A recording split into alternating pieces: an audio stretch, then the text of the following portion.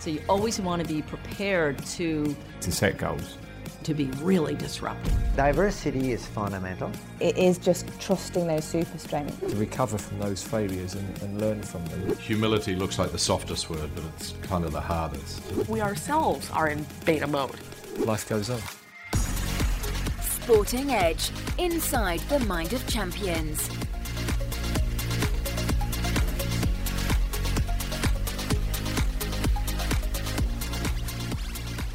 Welcome to the Inside the Mind of Champions podcast. My name is Jeremy Snape. I'm a former England cricketer with a master's degree in sports psychology.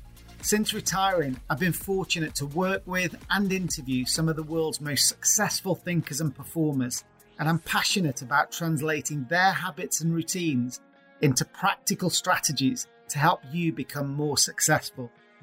In each episode, I'll be dissecting a common performance challenge to help you improve your mindset, your leadership, and your team performance. To me, our mindset is the next frontier, so let's find out why.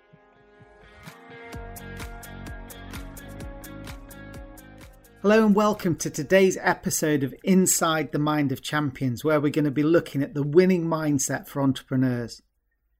Before I dive into the content, I wanted to say a huge thank you to everyone who's subscribed to and shared this podcast.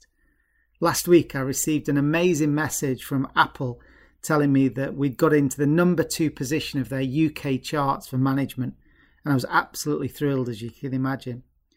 I love that idea of taking on the likes of the Harvard Business School and other big podcast producers from my garage. So a massive thank you to all of you for being super spreaders in my network, especially people like Durham who've took the time to leave a review and also sharing loads of posts on LinkedIn. So thank you very much. I do see them and I do notice it and appreciate it. So thank you very much. So let's get into today's theme. This pandemic has affected businesses in every sector and every nation. And while our governments have stepped in to underpin the finances of many larger corporates, sometimes the smaller businesses have fallen through the cracks. And I know we have listeners all over the world and that stats are similar there, but some interesting data that I found here in the UK was that small and medium enterprises, or SMEs, make up over 99% of the UK economy, with around 6 million businesses employing 16 million people and contributing over £2 trillion to the UK economy. So this is the heartbeat of our economy, and we need to take it off life support and bring it back to life. As ever, I believe that if we want great performance from our business, then we need to be disciplined and focus around those high performance behaviours. But to do that amidst the chaos, that starts in our mindset. So if we are broken and pessimistic and have that sort of victim mindset, then it will be a self-fulfilling prophecy and our persecutors will win, whoever they are out there. But if we can dust ourselves down, reboot and refocus on the things that are in our control, that will give us a chance to move things forward, and then slowly but surely we'll start to see the green shoots of recovery. For those of you who are new to this podcast, I'm not professing to be a business strategy expert by any stretch, but after retiring as an international cricketer and retraining in sports psychology, I set up Sporting Edge, a high-performance consultancy, which takes insights from the success of the world-class thinkers and performers and translates that into practical strategies for entrepreneurs, coaches, and executives to apply in their world. I set the business up in 2008, which was in the teeth of a great recession, so not a brilliant time to start a new consultancy. And I've definitely experienced some highs and lows in building Sporting Edge, so I'm very happy to share some of those personal war stories and scars here on this podcast. Here's a taster of what's to come from the experts in today's show. I think the top sports person is willing to work that bit harder, willing to go through that bit more pain, willing to suffer that bit more than someone else. And the answer is sometimes you have to change your mind. Otherwise, you're going to drive the company into the wrong place. So making mistakes is really a critical aspect of learning in the first place. So the truth is that none of us have experienced anything like this before, and it's threatened even the most stable and successful businesses. During the last 4 months of lockdown, we've seen the high streets close overnight, and consumers have relied on that click and delivery from global marketplaces like Amazon. Customers now expect immediate delivery in this hyper-personalised product, and the pressure is on websites and e-commerce. The pressure's on production and factories, and the pressure is on delivery to get it to the customer on time. Industry thought leaders have been speaking about the pace of technological change and advancement for years, but recently a corporate leader said to me that they think we've experienced a decade of digitization in just 3 or 4 months, which seems to be the case. We've definitely seen that in our own field of corporate learning, with companies accelerating their plans from what was thought of as a nice to have that was going to emerge over the next few years to something that has to happen pretty much immediately, with all of their workforce working remotely. So I'm sure you've seen something similar in your industry. And that makes it a really fascinating time for business. It's not only unpredictable to know what's coming next, but some of it is unknowable because we've never seen this kind of situation before.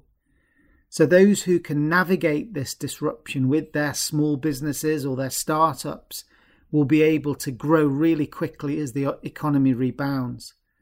For some big players, they might be too big and too rigid, and the bigger companies might have been investing in a portfolio of small, creative and nimble startups that are around them now that they can integrate as part of their main business model and help them to diversify at scale. The pressure is on leaders everywhere, irrespective of the scale of our businesses, to navigate this pressure and uncertainty and take our businesses to safety. As ever, I'm trying to make this show as interactive and as helpful as possible for you. So I sent out the request for questions across email to hello@sportingedge.com and also across LinkedIn. And I got lots and lots of questions. So I'm really hoping I can answer those today. Many of them, Fiona and Neil, were talking about this fear of failure, but this audio clip today comes from Kirsten. Hi, Jeremy. It's Kirsten here, calling from Sweden. I have my own business with 18 staff, but with our clients being unsure of their plans, everyone is worried about the future at the moment. So I was wondering, how do you create a culture that isn't scared of failing? Well, thanks, Kirsten. This really is the holy grail at the moment, especially when you've had a few painful setbacks. I know for us, we saw some of our bigger corporate clients become more cautious around the time the Brexit negotiations were happening because they didn't know how many leaders they were going to have to develop in the UK. So people might be scared of failing, and I suppose it depends a little bit what you mean by the fear of failure. Maybe the macro level failure is the business failing, or you might mean at the micro level where a project or even an idea fails. It's also important to think about your own mindset as the leader, Kirsten, because if we are the ones that are sending off these signals of confidence and clarity, then things are likely to be much better within that culture we create. Or are we setting off these signals of hesitance and fear?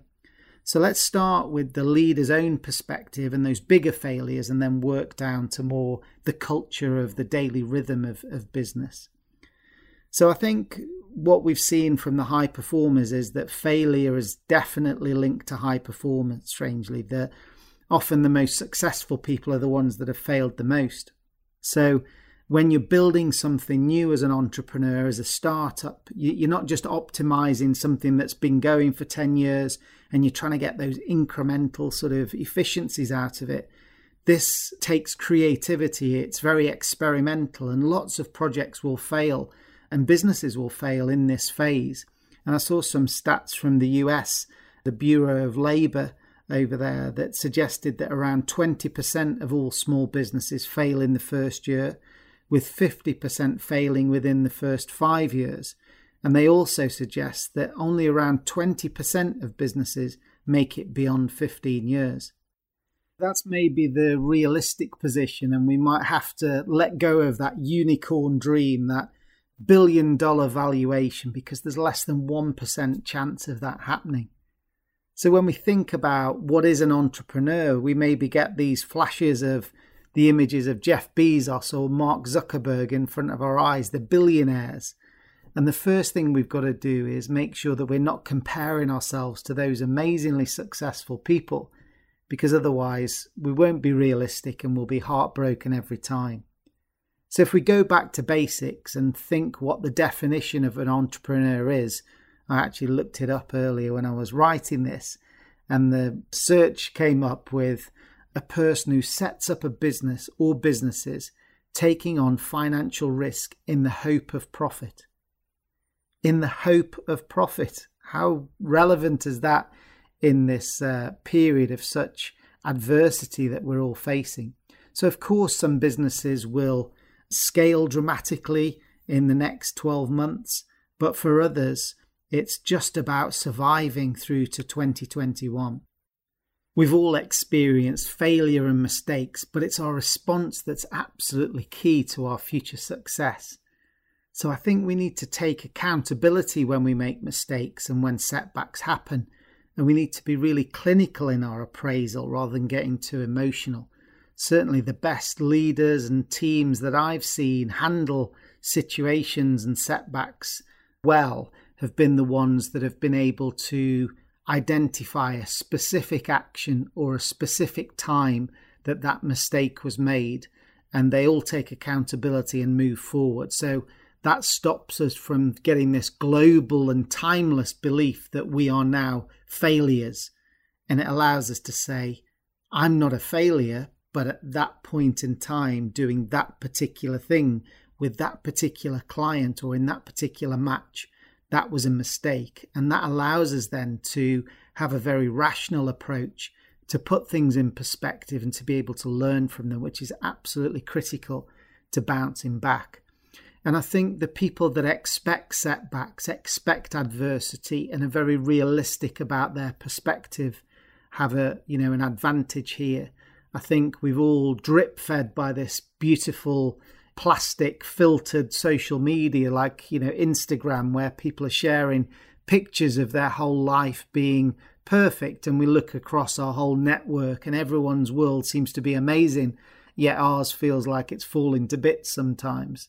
But no one posts the picture of the dent that they reversed into the garage wall with, or the cakes that they burnt. They're very selective about the story that they show the world. So we've got to be realistic that we have great days. We have things that we're really proud of, and they have terrible days. They just haven't chosen to put it on their social media profile. So make sure you keep that perspective and know that everyone is floundering and failing forwards towards their goal, even the most successful leaders in the world. And that's definitely the case. It might look like everyone's the, serene swan gliding across the surface of the water, but I can tell you from certainly the organizations that I've seen, most people are flapping a bit and trying to make it look good. So that's really important to think about the reality of it and embracing that reality and having that honesty within our teams, but also recognizing that we've got a speed of response that we've probably never been able to get back into the marketplace, back into the game faster. The internet is this incredible shop window that's active 24 hours a day, right round every time zone. And if we can get our products and services into that space in the right way, and we build that relationship with our clients, then recovery from any setback is possible quicker, arguably, than any point in history. So I think we've got to take that positive as well. So Kirsten, that's a little bit about the mindset of the top end about major failures, but there's also an insight here from the micro level failure and mistake that I hope you find interesting. It comes from the youngest member of our 100 experts in our digital library that we've interviewed. This is from Tanmay Bakshi. And when I interviewed him a couple of years ago, he was a 14-year-old child prodigy, if you like, an algorithmist. He built his own app when he was 8. He's done TED Talks and got a YouTube channel, Tanmay Teaches, and he's even an honorary cloud advisor to IBM on their AI project, IBM Watson.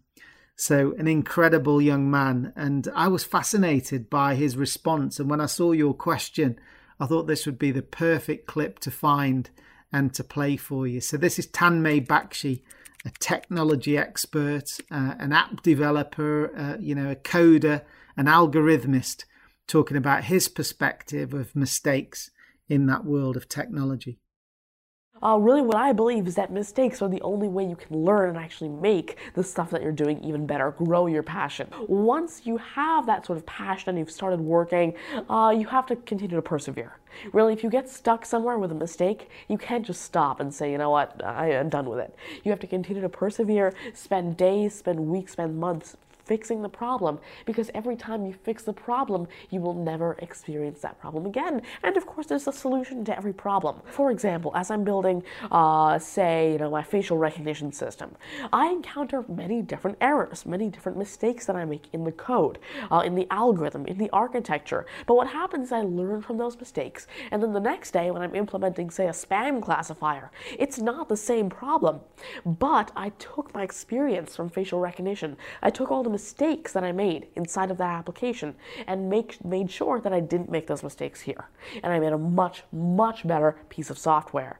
And of course, I fixed the mistakes in the facial recognition as well, because I was able to learn from them, learn how to fix them, and then from there on out, I never make that mistake again because I've already made it once and I learned how to fix it and how not to make that mistake.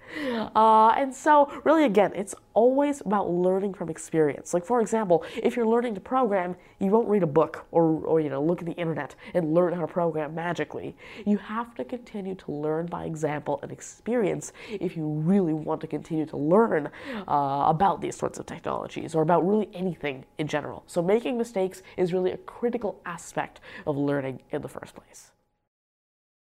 So a fascinating insight there from Tanmay Bakshi. And again, having come from sport, and people are so worried about making mistakes in front of the cameras and what it looks like. Tanmay there, this young technologist with a stellar career ahead of him.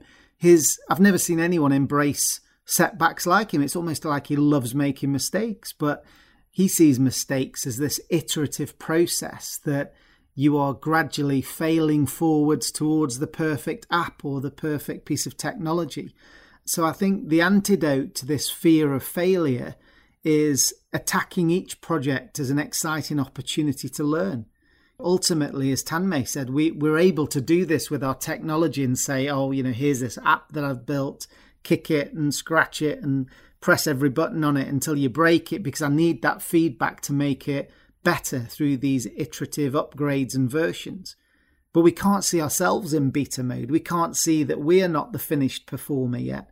So I think it's really interesting to think about ourselves, our team and our businesses, our products and our solutions and our services in beta mode. Now, that's not to say it's substandard and it's not ready yet, but it's just that it will always be improved in the same way that, at school we might write 2 or 3 drafts of the same essay. It's just constantly looking for improvement. And I think when we set that culture within our businesses, then that's when we really start to move away from that fear of failure and that perfectionist short-term trait that everything has to be perfect today, and it sort of brings that sterile and sort of inertia into our businesses rather than failing fast and learning and moving forward all the time. Because I think, when we do support innovation and failure, then people are liberated by it and they will take more accountability. So, we do need to change and adapt and have the speed and balance changes of, Lionel Messi in the midfield, but we're always going to have a few speed wobbles. We're always going to make mistakes. We're not perfect. So we need to make sure that we're able to shift our focus. Now, for bigger businesses, I guess we've got to work out whether, our resources, our time, our finances are locked into a stable core business that is under pressure at the moment because of the way the world's changed during this crisis. So maybe we've got to work out, do we stick with 80% of that core business and experiment and accept failure in the 20%? Is it more drastic than that and we need to go to 50-50? Or actually, have we only got 20% of our old business model left and we've actually got to go and create something completely new and we need the 80% of our business to be really entrepreneurial.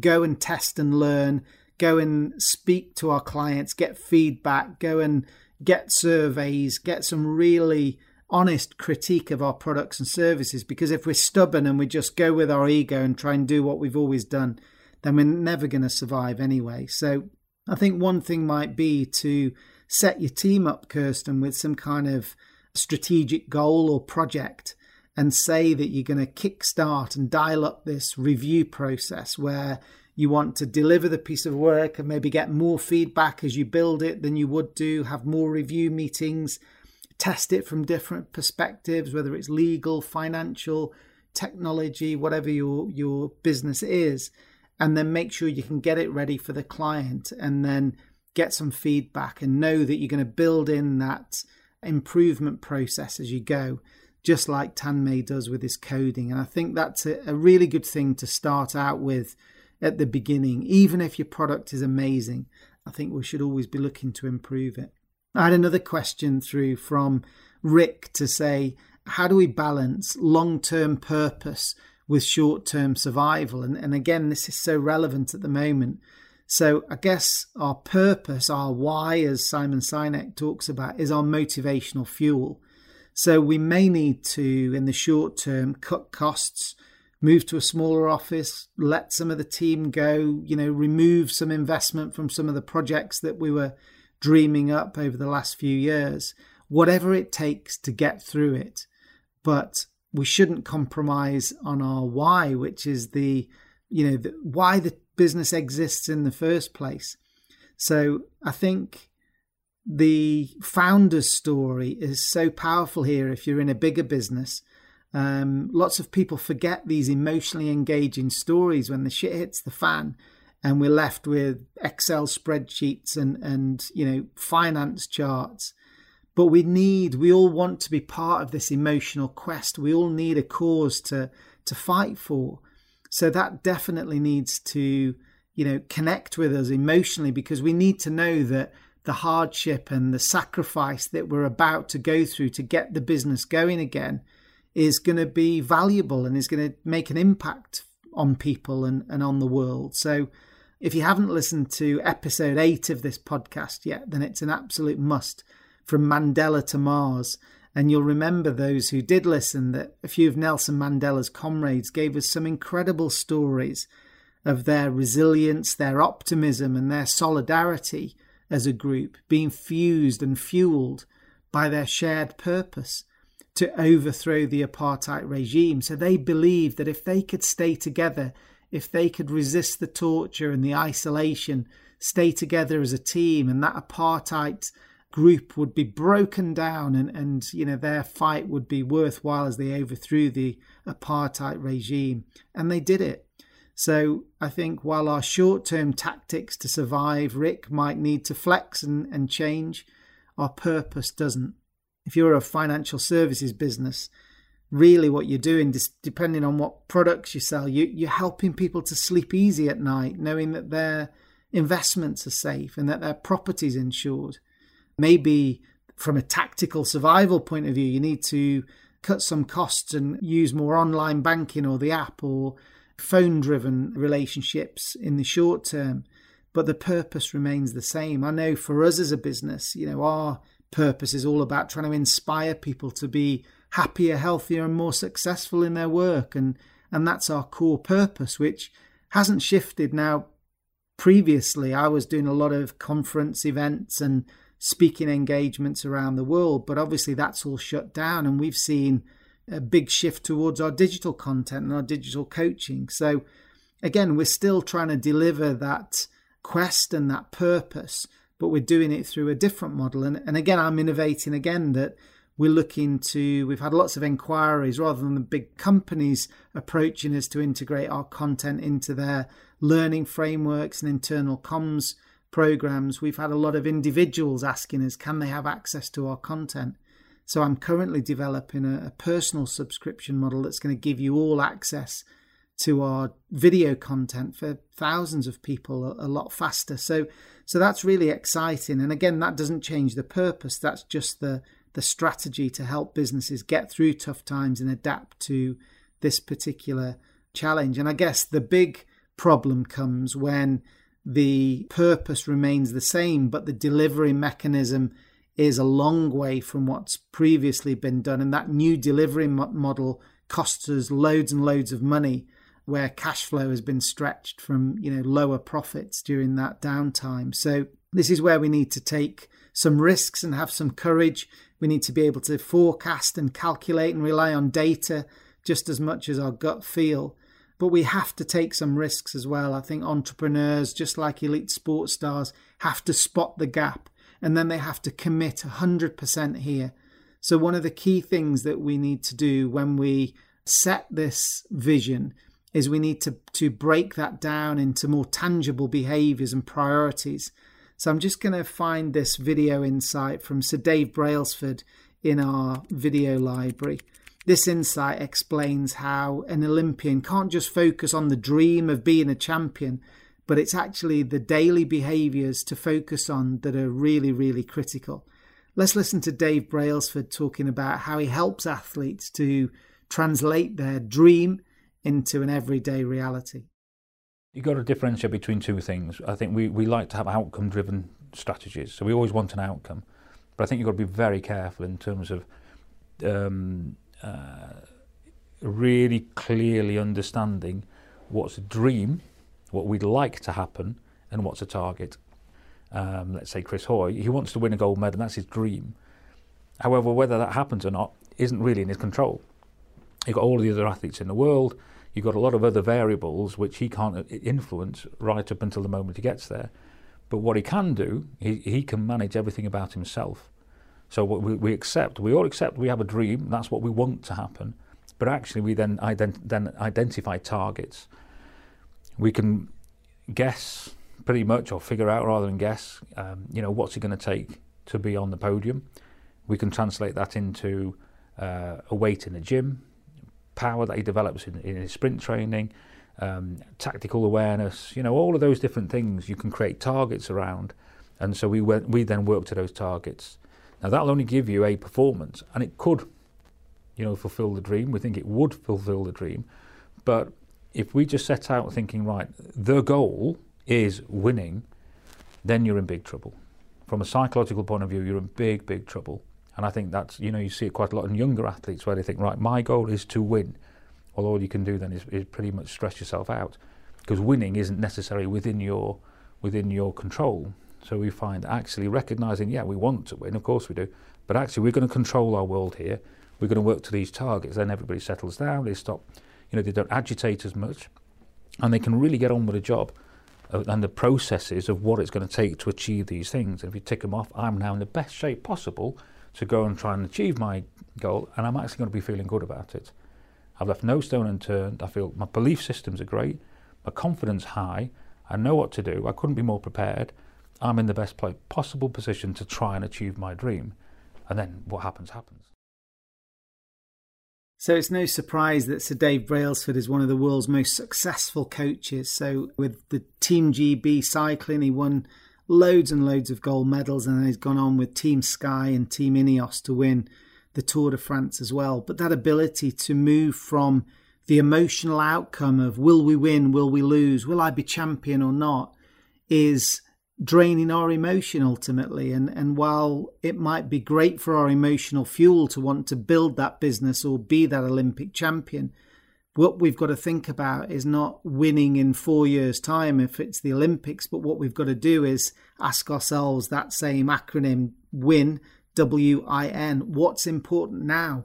What's important next? Because it's only today that I get control over how I attack that day and focus on that day so that I can start to make a difference. So where an Olympian might think about the performance goal, if we move down that pyramid idea of goal setting, the dream sits at the very top, and that's why we jump out of bed in the morning. But then underneath that, we need a performance goal, something that we can measure. So that's the 9.6 seconds if we're feeling ambitious against Usain Bolt's world record. And then under that, for an athlete's point of view, we might have mental, physical, tactical, technical elements that drive and contribute to that world-class performance of 9.6 seconds. For you in business, that could be a turnover or a profit margin or a market share, but we need the number. And then we need to say, well, if I'm going to hit those sales, if I'm going to hit that 9.6 seconds, what does my mental, physical, tactical, technical game look like in sport? Or if I'm in business, what does my sales, what does my marketing, what does my cost control or my sustainability or my safety level need to look like in the factory? And when we start to break it down into those elements, then we can say, right, how do I break that down again? And each time we're asking, how do I achieve that? So if we can build those dreams and aspirations down into targets, which are then quarterly or weekly, then we can start to see, well, actually, if I want to achieve that weekly sales target, I need to manage my portfolio, understand my products, have great relationship with my customer, and make sure I'm managing my software and email systems and whatever to make sure that I'm on top of that. So if I can get those up to 100% efficient, then I'm going to have a gold medal week, and then I can have a gold medal month, and then I can have a gold medal quarter and a gold medal year. So I think what we can learn in these times of high emotion and high volatility from the world's best coaches is that then when they have this dream about what they want their business or their performance to look like, they turn that into a very tangible plan with outcomes and all of those processes, and they focus on making gold medal days and aggregating those together so that we can build that up to deliver success. Because if you're going to be a successful entrepreneur, this is not going to be a sprint. This is an ultra marathon, and we're going to have to get through the swamps as well. So it's got all sorts of pitfalls and challenges. And the other key thing along the way as we start to make those plans is it's not going to go in a straight line. You know, we will go in the quicksand or fall off the road. And we've got to make sure that we know sometimes we've got to turn back, sometimes we've got to stop. And I think the other key thing for great leaders is that they understand when to stop, when to say no, and when to change their mind.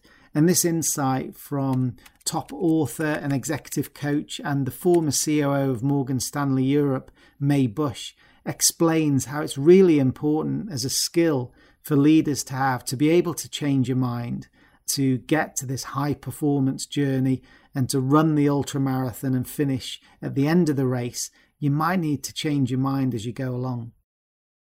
So once you've made that big decision, the question is it okay to change your mind? And the answer is sometimes you have to change your mind. Otherwise, you're going to drive the company into the wrong place. And this goes back to Economics 101. That was the degree I had, economics. And there is this concept called the fallacy of sunk costs, which is that all the costs that you incurred prior to this very moment are irrelevant when you're making a decision, because those costs are sunk, already spent, water under the bridge. The only thing that matters is what happens from where you are now forward. So in making those decisions, make sure you don't fall into the fallacy of sunk costs and you're only looking from where we are now forward. And by the way, that's why my father always said to me, May, that's why the eyes are in the front of the head. You always want to be looking forward, not backward. And one of the other things that keeps us from changing our decision is this sense of, ooh, am I going to look dumb? Because I just made a big thing out of making the decision that we made 6 months ago. The way to get yourself out of that one is to say, hey, we have new information. We're always making the best possible decision with the information we have at hand. But 3 months have passed, 6 months have passed, a year has passed, even a week has passed, or a day has passed, and we now have new information. And now this other way is going to be the best way. So when you're making decisions, don't fall into the trap of sunk costs, and don't fall into the trap of thinking you can't change your mind. You're not changing your mind, you're acting on new information. So I love that insight from May Bush there, reframing the guilt and the shame that we sometimes feel from changing our mind. But actually, there's never been a better time to change our mind. The world has changed dramatically around us. So that means that, as May said, we've got new information, we've got new data points, there are new trends. Our customer needs different things. So this is absolutely the time to change. And that doesn't mean you're a loser. There's no shame in it. It just means this particular project has been lost, but we haven't lost the war. We're going to carry on fighting. And the biggest failure actually would be to get your ego locked in, get too stubborn, drain all your time and your resources and your cash and your relationships and your trust into something that was never going to work just because we thought 6 months ago or 12 months ago that was the great idea of the time. So I think great entrepreneurs also know when to stop. And a really good example of that is James Dyson, the billionaire entrepreneur from the Hoovers and Fans empire.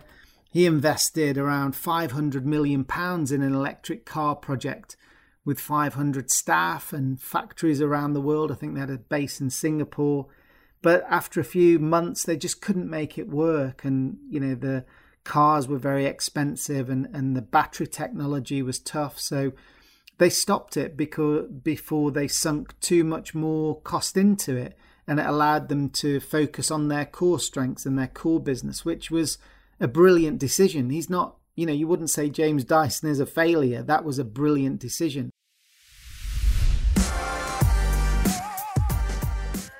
I hope you're enjoying today's show. I just wanted to take a moment to introduce you to Sporting Edge's Members Club. It's an amazing opportunity to join our network of high performers from around the world. Over the last decade, we've created this pioneering library of video insights and performance strategies from the world's best thinkers and performers. But we've never really had a solution that gives you direct access to this whenever you need it. So when you become a member, you'll be able to access this incredible toolkit to boost your mindset and career on demand on any device. You'll hear from neuroscientists helping you to understand how your brain works. You'll be able to watch Olympians giving you inspirational stories and strategies to boost your resilience and rekindle your motivation. And you'll also hear from communication gurus as well as experts in business strategy and the future of the workplace. We'll introduce you to new experts every month and invite you to join exclusive online mastermind sessions with world-class coaches and performance experts. So here's how you can find out more. During times of uncertainty and pressure, your mindset will be the key to your success. Sporting Edge members have unlimited personal access to hundreds of video insights and performance strategies to accelerate their personal and professional success. This is your chance to get powerful weekly micro lessons from the world's best thinkers and performers from elite sport. You'll be able to connect with a global network of entrepreneurs, coaches, and senior executives on webinars, discussion forums, and events. Become a Sporting Edge member and get access to the world's best coaches on demand. For more information, visit www.sportingedge.com or email hello@sportingedge.com. So if you're a coach, entrepreneur, or executive looking for strategies to navigate the future with confidence, come and learn more about Sporting Edge Members Club at sportingedge.com/membership. I look forward to welcoming you to our high performance network. So I think we've all experienced this seismic shift in our markets, and the thing that we can control is what our next steps are. Again, May talking there about the eyes being in the front of our head to look forward. So of course we need data from the past. Of course we made decisions in the past, but we need to land again back in the business as if it's the first day that we've been here and look through fresh eyes and almost imagine that we've got a clean view of the world. And one of my advisors was saying to me the other day that imagine you're in a completely minimalist white room and you're selecting in back each of the strategies or ideas or products. You're not sort of just carrying them all forward. You're starting again and selecting all those ideas back into this pristine white room. And maybe we need to do that exercise and think about the choices that we need to make. And by saying no to some projects, of course, that means we're saying yes to projects which are going to be more viable. We can move more quickly and maybe they're more profitable. So that's going to be a really key element for us. So hopefully that's given you a little bit more courage to, change your mind and think what's right for you at this time, because it is a tough time and we need to make sure we're making the right decisions for our teams moving forward. So I had another question come through by email. This came through to hello@sportingedge.com. It's from James, and I think he captures the mood of many at the moment with this challenging environment on the high street. Good morning, Jeremy. It's James Scrimshaw from Cell Regeneration UK here. I'm seeing quite a lot of my patients and people I know in the surrounding areas on the high street really struggling, having taken huge backward steps with all the measures in place. Even as restrictions ease, it's not looking like things are going to return to normal for some time. So their businesses are really struggling from the closure, not to mention the unforeseeable future, and morale is extremely low, and in some cases I've seen kind of signs of depression. After years of hard work, things are out of their control. So my question really is, what type of exercise or advice can you give to help people in this position to try and steer their mindset and motivation back onto a positive course during such a difficult time? Thanks very much.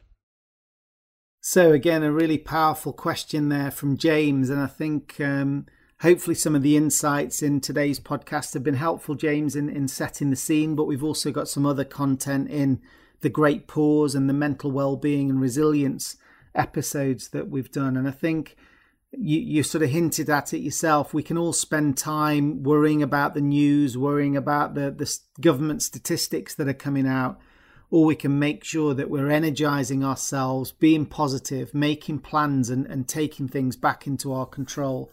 So even though, our businesses have been, disrupted, there are things that we can do. And it sounds like, from your perspective, if it's a medical setting where you're caring for patients and offering a service to patients, then some kind of relationship could be kept going. You can catch up with those people and just make sure that those people in your network know that you're there and you still care and you're still there to offer that support. And then obviously when things do start to open out, it sounds like it might be to do with the social distancing as one of the limitations. So that's one thing that hopefully releases soon, so that your business and other high street shops and restaurants and pubs and other elements of the hospitality industry can get back going. But sadly, there's not one mantra or routine that you can do. But I think if you go back to what made your business really successful, what are the core strengths of the product and service, and what are your key strengths as an entrepreneur and a business leader? And what are the examples in your track record over the last few years of where you've really made a difference to people's lives? Then those are the things to surround yourself with. We've got to almost dial the volume up on those and dial down the volume on that negative, catastrophizing view that we hear from the government with all those statistics, and bring it back to our control. So I think, we've got to be realistic. As I say, don't compare yourself to somebody who's just got in a private jet and signed a new deal for millions. We're sort of down in the trenches at the moment. And I think that might be the case for the top 0.1% of people, but that's it. It's certainly not the top 10%.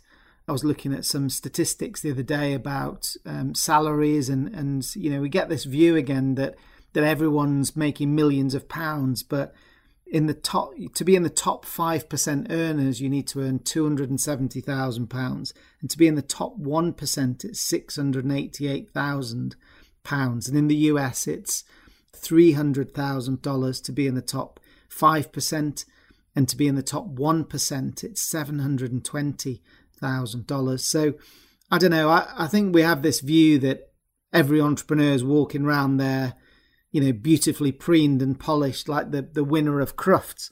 But I think we're more likely to look like ravaged hyenas coming out of the bush with a gouged eye and a wounded leg and a half-empty stomach. So I think, again, we've got to think about the reality and compare ourselves to our best and our best business and our best performance, rather than comparing ourselves either to the government statistics that are worrying us and comparing ourselves to these mega billionaires that seem to have it all sorted. We've got to be realistic. And I think going back to your founding principles again is a really important thing, because I'm sure your network still needs support. They would still value a phone call, even though there's not a service that you can offer at the moment, just to make sure that they know that you're there and that you care. That's going to be a really important foundation for when things start to release. So I think reconnecting with our past successes and our purpose are really important skills, but I think we can also recalibrate our definition of success sometimes, and that we often think that our success is directly correlated with our intelligence or our talent. And I think what I've seen from the world of elite sport is that that's not always the case. And you know, the path to mastery is not only at least 10 years long, but it also gets steeper and steeper with every stage of progression that you make. So if we want to get to the very top, then we need that natural ability and that athleticism or that intellectual engine, that talent, but we also need that tenacity to get there. And I think a great insight and a great way to build this into our teams is to think about the role of tenacity in delivering high performance and build that in as part of the way we inspire and engage our team, because the teams that can get through challenging times together are definitely the special ones. And we're going to hear now from one of the most respected figures in British sport. This is Baroness Sue Campbell. She was a great netball coach, a great coach educator, and after a couple of decades of that, she became the chair of UK sport for 2 Olympic cycles.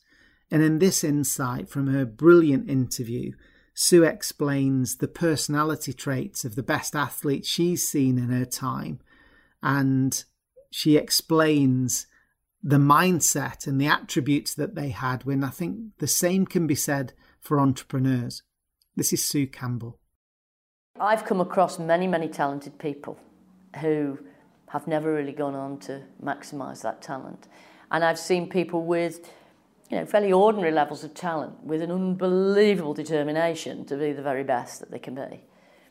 So I think for me, it is an attitude of mind. It really is attitude and commitment to something. So words like perseverance, resilience are really critical, I think, in being the best you can be. And I think quite often what happens, particularly with young talented people, is they're talented early on, so they're very successful, and then they hit defeat. And at that moment, they can't handle that kind of sense of not being what they thought they were going to be. And it's at those moments that a good coach, good support, will help them regroup and rethink about that. Because actually, you know, you look at some of our great sportsmen and women, and they are focused on success, some of them for 15, 20 years, and they have that one goal in mind, and they just keep after it and after it and after it. I mean, Kath Granger is the classic example. 3 silver medals, 3 successive Olympics, and she still came back for more and won her gold medal. So perseverance, determination, resilience, a constant search for even better ways of doing things, no complacency. It's those things that I think drive success. So a fascinating insight there, and I love that ambition, that optimism and that tenacity. I haven't failed, I just haven't achieved my goal yet, and that it's that persistence that we need both in elite sport and as entrepreneurs to find a way to be successful. Remember, this is the marathon, and it's our tenacity that's going to get us there just as much as our talent or our brilliant product. So I think that's going to be a really important thing for us to think about. And the next insight, which again, hopefully, James, this is helpful for you and the people that are in a similar frame of mind and in a similar challenging environment, is we're going into the dark side of motivation a little bit here. Again, we sort of see these, mood boards of a Ferrari and a private jet, or whatever you say you want your dreams to be. But often, the dark side of motivation, the fear of failure, that sort of fire in your belly is absolutely critical to getting through periods of adversity. So who better to guide us through this particular time than one of the most resilient champions of all time in any sport? This guy's fallen off loads of horses and been trampled on and still kept going. He dusted himself down probably 1,000 times in his 20 years as champion jockey. This is Sir Anthony McCoy, AP McCoy, talking about what mental toughness means to him. What is mental toughness? Going to the extremes that the opponent won't go to. That is what mental toughness is preparing to go to the end. How will you suffer more than the person you're competing against? And that is what mental toughness is. Is it a case of how far are you willing to go? And God forbid, you're willing to go to the end. And I think that's what's different from an average sports person to a top sports person. I think the top sports person is willing to work that bit harder, willing to go through that bit more pain, willing to suffer that bit more than someone else. And again, there's no getting away from it. You have to have talent. I mean, no matter how much I try mentally, I am going to beat Tiger Woods or Rory McIlroy on a golf course. So there has to be, they have to have the talent. There's no doubt about that. No matter how much mentally strong you are and if you don't have the talent, it ain't going to work. But, to be that, if you're lucky enough to be involved in that sport that you're involved in, you have to be able to suffer that bit more than the person that you're competing against. So it's interesting that AP McCoy there is talking about suffering, and you could probably even pick up with the close microphone during our interview that his stomach was gurgling there as he was making the weight for another race that he probably went on to win later that day. So again, an incredibly powerful insight that talks about the champions are the ones that are prepared to go the extra mile, to suffer that little bit more. And that, again, we don't often hear about this sacrifice and pain that comes with being a high performer. So this is AP McCoy going beyond reason to achieve success. So motivation isn't always those, shiny dreams. It can be these deep, darker motivations about proving people wrong, about avoiding failure, or about, challenging yourself in these times to keep going for another day, another week, another month. And it's instilling that, for yourself and your team to make sure that the adversity actually galvanizes you together through these challenging times so that you get to live and fight another day to serve your customers and clients well. So I think the key is here that the suffering shouldn't be detrimental. I know James mentioned about, mental health, and this is not blind obsession where your health, suffers and your relationship suffers. I think you've got to keep things in balance, and that should definitely be part of this holistic view of success. So can I sustain, my relationships, my energy, my well-being, and sustain my business? That's, really the true success. But I think another way to look at this is that you don't have to suffer alone. And although you might be a sort of pioneering entrepreneur, doing it on your own in business, it's a great idea to surround yourself with a brilliant network that can support you. They can support you financially, emotionally, operationally, but they can also challenge you, and they can challenge you strategically, intellectually, and commercially. So even the best solo sports stars have coaches and support teams in place. So the key thing is the way you position these things. So, again, like when we spoke about handling setbacks and being ruthless about the reality of what happened and why that mistake was made, we can either ask our support network, what do you think, how do you think I'm getting on? And they'll likely be quite positive. Or you can say, actually, if you were releasing this product into your network, what would you be worried about? What do you think I've missed? How can we improve this? What do you think our competitors are doing? All of those really honest conversations are great from a challenger network to make sure that, rather than sitting worrying about, in your own head, what might happen, you're actually starting to bring those out into rational plans that you can start to do something about. And it's when they get out of your head and live on paper and live in plans that you can start to execute against them. And that's when your clarity and focus starts to increase, and that's when you can start to move forward. So I had loads of questions through, and I'm going to give you some insights in a minute about a webinar that we're going to run in a couple of days' time. So if you do get a chance to join us on that, that'd be brilliant, because I'm going to tackle a lot more questions on this winning mindset for entrepreneurs there. But a couple of questions I had from both Jennifer, how do I stay resilient, and Jerome, how do you keep emotionally well? I think they are really good questions, and I don't think there's a secret formula. And I work very hard to be resilient. And again, I'm not telling you how to do things, but I'm lucky, so lucky to be surrounded by all of this amazing content and, you know, all of these inspirational people in our library. Actually, I soak that up day by day working with it. So I'm also happy to share, you know, some stories and a few ideas of mine. And I think for me, most people that work with me and know me would say that I'm incredibly driven. And when I reflect back on where that's come from, I look back to one specific incident, which was my brother, who's 3 years older, went to a private school, and it was greatly expected that I would just follow in his footsteps. So I took the entrance exam, and the day the letter arrived from the school to let us know the result, I think my school uniform and lifts to school had been organised already, but that letter dropped on the doorstep with a clang, and we all sat round like a family meeting as the letter was unwrapped like an Oscar winner. And sadly the nominations were not good, and I'd actually failed that entrance exam, and before my dad said a word, I saw the look in his eye. That set off a little spark in my belly that hasn't gone out yet. And it was all about failure and letting people down, which I definitely felt like I did. And I used that moment of failure and disappointment that I caused and I was part of. I used that to focus all of my determination and energy to avoid that failure again. And I used that in my cricket.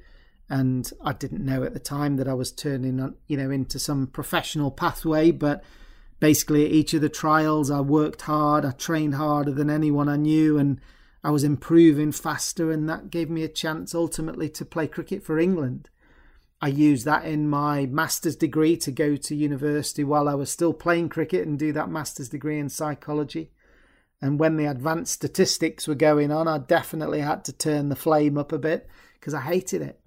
And I've used it through the tough times with Sporting Edge. And I think, you know, I'm really proud of the team that we've got and the business that we've got. But it's not easy. And I think for me, I've got my, you know, insecurities and fears and my motivations that keep me going through challenging times. And I have to try and keep those in balance. I've got a brilliant family as well. And I think when I make content like this for you, it makes me sign a social contract that if I've got any integrity, I need to live by this myself. So I can't be talking a good game and then not living one. So I guess what you're hearing from me during these podcasts and webinars and our other content is this is the way I try and live. Now, I'm not perfect, but for me during lockdown, my energy has been absolutely critical. And I found it actually quite tiring being on loads of Zoom calls and constantly on camera and, you know, normal working schedule, but a bit disconnected from our team that's used to working so well together. So for me, I've had to get up early and go for a run with the dog at 6 a.m. or so to make sure I feel like I'm 1-0 up on the day. I'm energized. I feel, you know, full of life and ready to take on the day before my schedule or the family and all those other things come and potentially derail me with working at home. So I think we've got to look after our energy first. We've got to make sure that we're optimistic. We've got to break things down to be simpler and more rational.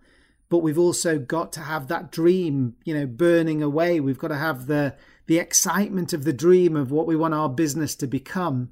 And that fire in our belly to say, I don't want this to fail. I'm prepared to do anything it takes to get me there. I wish you every success with your business, whatever stage you're at. I'm sure you've got many, many vastly bigger businesses than Sporting Edge and vastly more successful. And maybe there's some people who've been made redundant from a big company and you're looking at setting up your own business. So maybe these insights are valuable there as well. But I think for me, you know, we look at, again, the billionaires and the big tech entrepreneurs and these wonderful unicorn case studies that we see of people who've really made it. But the thing for me where I think entrepreneurs don't realize what they've got is the autonomy to choose who they work with, when they work with them, and, you know, on what products and what services. So I think that ability to, that freedom to create your own business, you know, is an incredible gift, and that should be part of our definition of success. And while we have that freedom and flexibility, we also have the accountability to navigate these tough periods and do the best that we possibly can for ourselves and for our teams that rely on us and for our customers. So I believe massively in what I'm doing. I'm so passionate about trying to help people with some of the insights that, you know, I've learned through my career and the amazing people in this library. So I don't think there is a, you know, perfect 3-step guide. I wouldn't believe it if there was. But I think for me, you've got to find your own motivational mix and then be really self-aware and accountable to say, did I have a gold medal day today? And if not, why not? And what can I do tomorrow to make it a gold medal day? Because remember that acronym WIN. If I want to win, I've got to scale that back to what's in my control and ask what's important now. Because my success won't just happen as a result of me, you know, writing on a flip chart. My performance doesn't levitate up to the height of my dreams. It actually sinks down to the level of my daily disciplines and behaviors. So if I can have a gold medal day today and do it 5 days in a row, then I've had a gold medal week.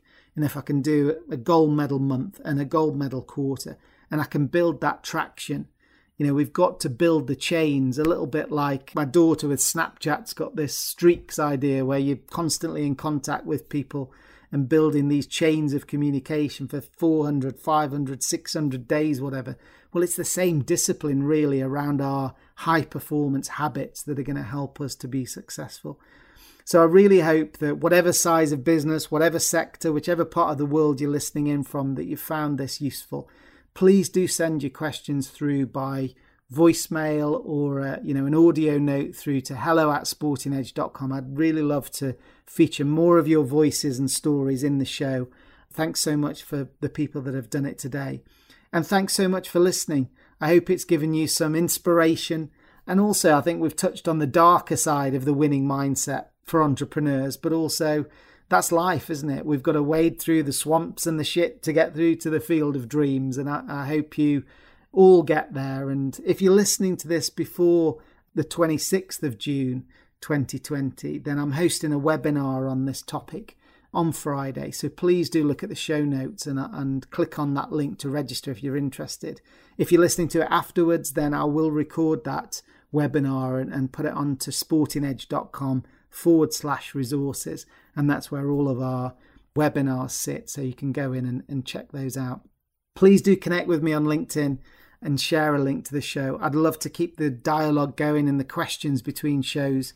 And while I love sharing these audio snippets with you in the podcasts, I'm really excited about having the chance to share hundreds of the actual videos from these experts that you've been listening to in our digital library. So to keep an eye out on my social feeds for our new members club with a special offer during the launch phase. So I appreciate you trusting me with an hour of your time, and to thank you in return, I'll make sure that I keep trying to make the best content possible for you.